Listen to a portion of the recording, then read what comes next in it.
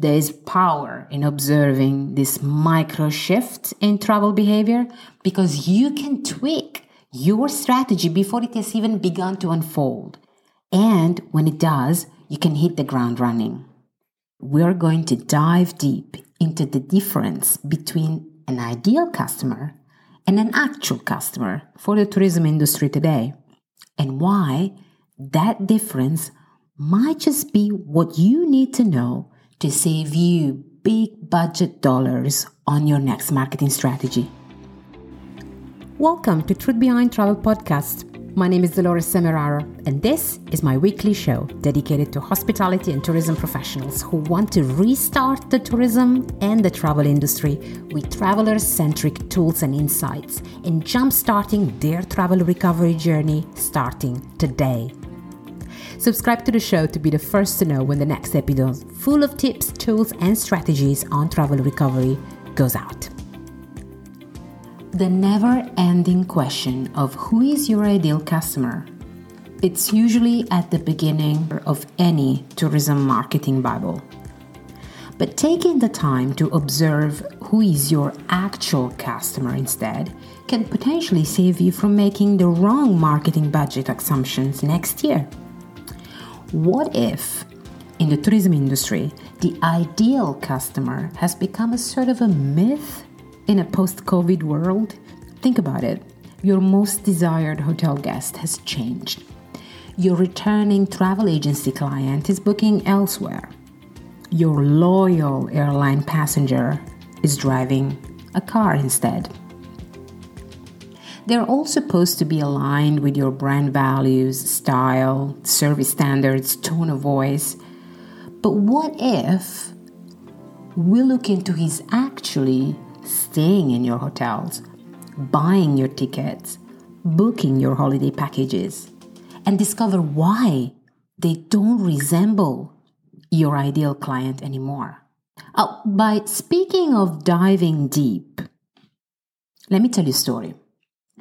During my days as marketing and PR manager in hospitality industry, this was the time of the year where we'd usually look back at the past months and summarize the work done, the achievement, what went well and what didn't go so well instead. So we would look at what event, what kind of event or campaign generated more revenue or engagement, so to speak now, what worked well, and what we could foresee to be just as successful for the year to come.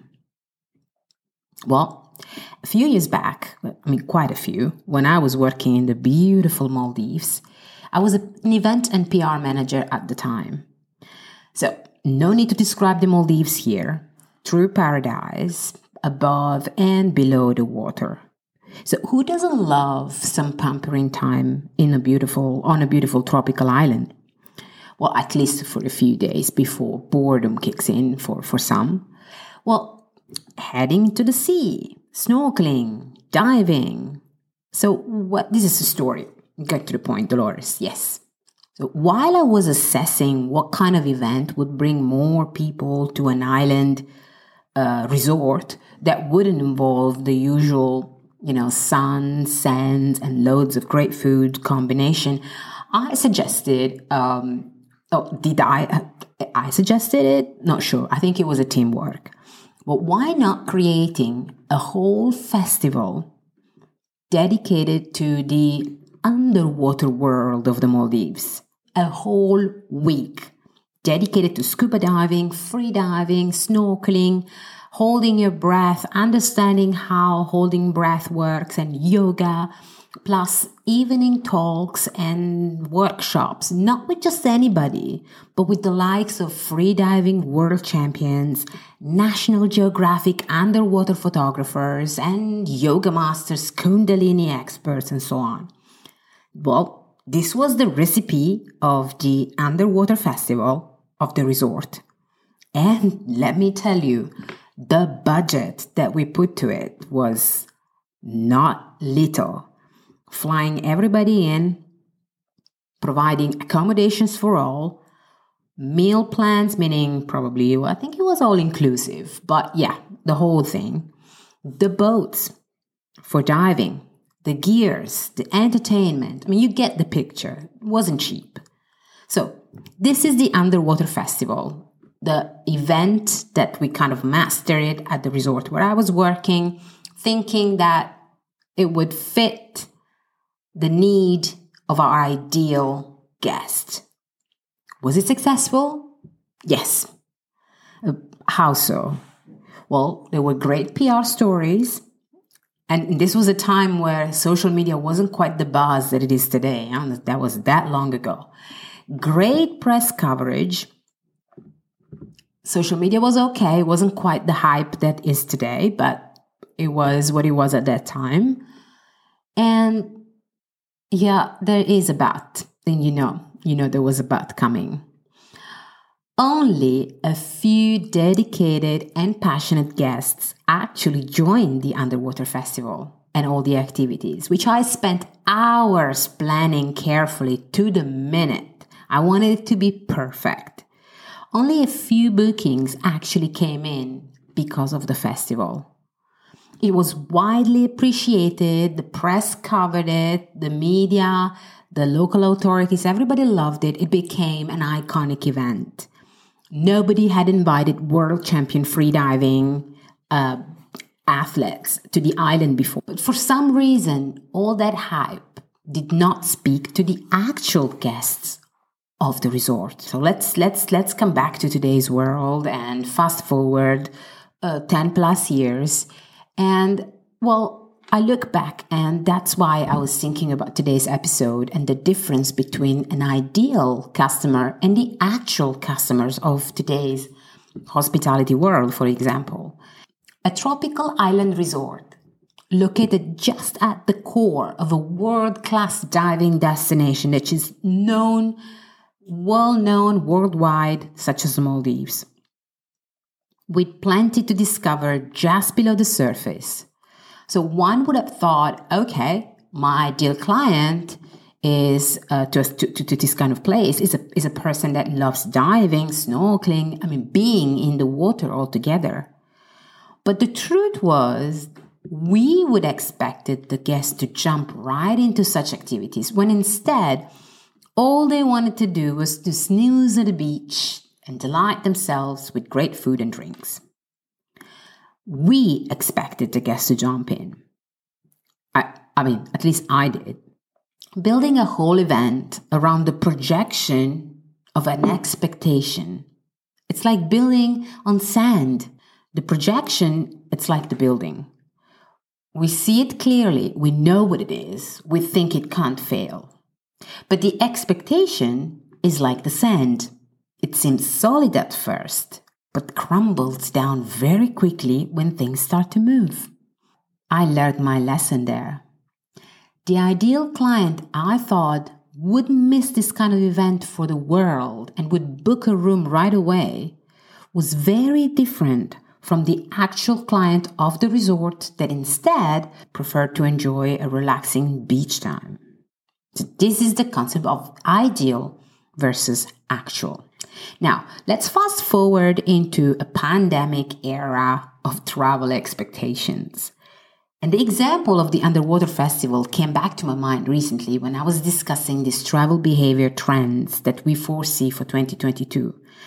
The report I shared recently on my channels, which you can still download if you want, the link is in the show notes, touched on 3 key segments for travelers and their behavioral changes when it comes to traveling again. Number 1, the need to find others. Number 2, the need to find ourselves. And last but not least, the need to find a purpose. So, need to find others, need to find ourselves, need to find a purpose.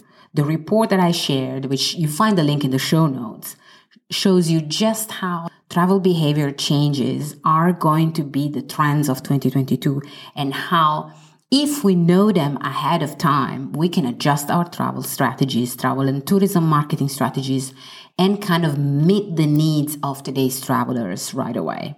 That's why looking closely into what is ahead of the travel industry starts by looking at what is happening right now And right now, people's priorities are being tested, reshuffled, reorganized, and they're all based on a set of fears that is dictating the way they plan ahead. I shared the Travel Behavior Trend Report with you because if we don't acknowledge the change that has happened in travel priorities and the fears that are affecting these travel choices, we're going to miss out, and we're going to plan our budgets based on who we expect to travel to our destinations, to our hotels, booking our tours and our activities. And we're not going to see who is actually traveling instead. Back to my point of projecting our expectations. The projection is what we think will happen. The expectation is what we want to happen, but then it doesn't. So on my blog, I shared an article not long ago just about how powerful it is to acknowledge the fear of travel today. And what are the benefits derived from it? The 4 segments affected by the fear of travel today are health, relationships, finances, and safety. And how does this impact the conversation we're having today? How does that fit into the ideal versus actual customer? So this is how we put it together. Traditionally, a family-friendly hotel has all that is needed for a family holiday, for Family Smith, and so that they can have a great time together. There's a fantastic kids club for the kids with plenty of activities, kids meals all around, and at kids-friendly eating time. But when you have kids and you want to feed them early, but the buffet only opens at 7 p.m., you remember that? Okay, great. Or, for example, spacious rooms where even if you have to add an extra bed, it doesn't cram the villa or the room that you're staying in, so you don't feel like you're camping, but you're actually feeling like you're on a hotel holiday.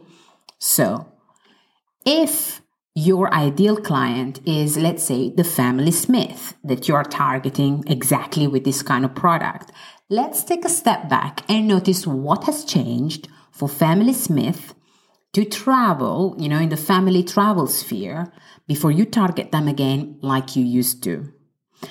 I want to go back to the 4 segment I mentioned earlier, that health, relationship, finances, and safety.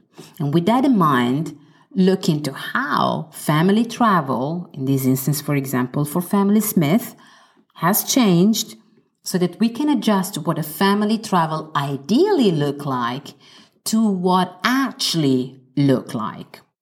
Let's get started. Number 1, health. Protecting the health of the ones we love has become paramount. No doubt about that, particularly these past 2 years. But taking care of someone's health has evolved to a whole different level today. Just imagine how much more literate we have become, how the enormous amount of information that we have processed and learned and sort of taken in over the past few months, making them extremely knowledgeable about what is or isn't good for them, for their physical or mental well-being. For example, so they know what they want and what they don't want to eat. And they will ask for it when sitting at the restaurant of your hotel. So in regards to, taking care of their diet, of their immune system, of their allergies, and all the things that can help them be stronger at the time where, being immune system wise, the stronger it is, it's in high demand and everybody wants it. So back to the Smith family. So the Smith family, they know what they want to eat. They know what's good to eat for their kids, what they're supposed to eat themselves. They also know from a mental well-being perspective, it's been a difficult time. So they know what they want and what they don't want to talk about. They will mention it when your next guest relations officer so-and-so approaches them for a welcome chat. They'll say, don't ask me this, don't ask me. I don't want to talk about this. I don't want to talk about that. So the ideal Family Smith indulges. The actual Family Smith demands to know how the food is being prepared. What are the alternatives? Perhaps they're raising their kids with a vegan diet already. Anything can happen. And when it comes to their mental health, the ideal family, let's say, gets lazy and wants to relax and unwind. But the actual family now more than ever feels that life is short and precious. So packs up all the possible activities and does as much as possible to make it worth a while. Number 2, relationships. Let's go back to our ideal family. Let's call it this avatar. Let's call it like that. A family of 3 or 4 with those standards 15 days holiday time allocated per year. Now, fast forward 20 plus months of pandemic where people were separated, were away from their most direct relatives, like their parents for the adults or the grandparents for the children. As travel rebounds, the actual family is instead a group of 6 or let's say 6 to 8 persons, meaning the extended family now traveling together to make up for the time they spent apart. So the Smith family, instead of traveling just with their 1 or 2 kids, they now travel with the grandparents, with the uncle, with the auntie, with the best friends of the same group. So expect this relationship feeling, this having them to be spending time together differently. Instead of just taking that family holiday, it's suddenly now family becomes a much larger concept and it applies to many more people. So they want to make up for the time they spent apart and they travel together. Number 3, finances. Well, we all looked at the past few months and we looked into our finances, and whether you travel or not, some of us saved a lot, some of us lost a lot. But there is one thing that remains in common for all, and that is the perception of money well spent. Why? With a whole different outlook on life and what to do with it, now money becomes the vehicle for people to buy more time together, time on holidays, time alive. So the ideal family would most traditionally spend 2 weeks holidays abroad, let's say, and probably 1 week on a domestic or short haul.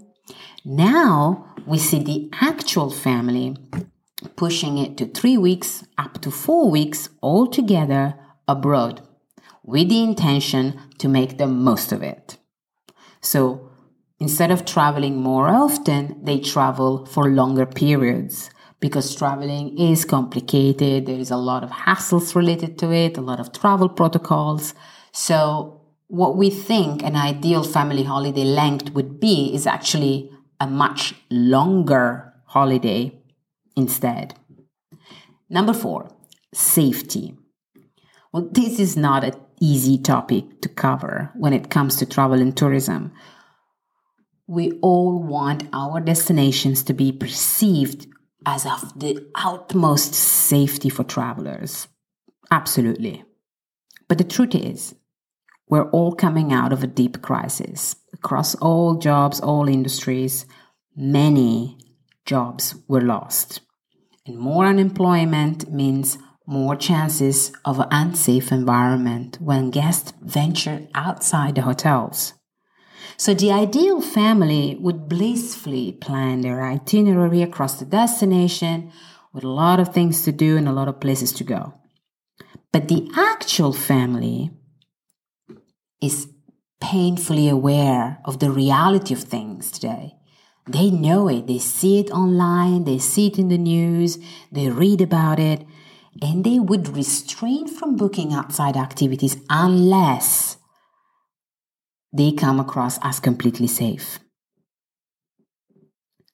So let's take a moment to take it all in. Health, relationships, finances, and safety. These 4 segments are now part of a whole new tourism outlook and are making a huge difference for actual travelers. basically fill in the gap between the ideal and the actual traveler ID of today, if we can picture one. You can read more about these 4 segments and the impact they have on today's tourism recovery is on my blog, on my website. As always, you'll find the link of the blog on the show notes. And for this piece of article specifically, I do recommend you head over to the blog. Not just because it will make me very happy to see you there, but because every month I curate a key tourism marketing topic for my readers, and I go deep into what digital marketing done well can do for tourism and travel recovery. Now, imagine you're laying out your next tourism strategy in sales and marketing with all the perks directed to your ideal customer, your tours, your packages, your services. Okay, now rewind this podcast and take a second listen to today's episode. Go on, visit my blog to know more about the 4 segments of the travel change. Then come back to me and tell me, does anything look different? I certainly hope it does. And for more intel on these changes, go on and download that behavior trends report that I prepared for you. The main link is in the show notes. There is power in observing this micro shift in travel behavior because you can tweak your strategy before it has even begun to unfold. And when it does, you can hit the ground running. So the trend report link is in the show notes. Can't miss it.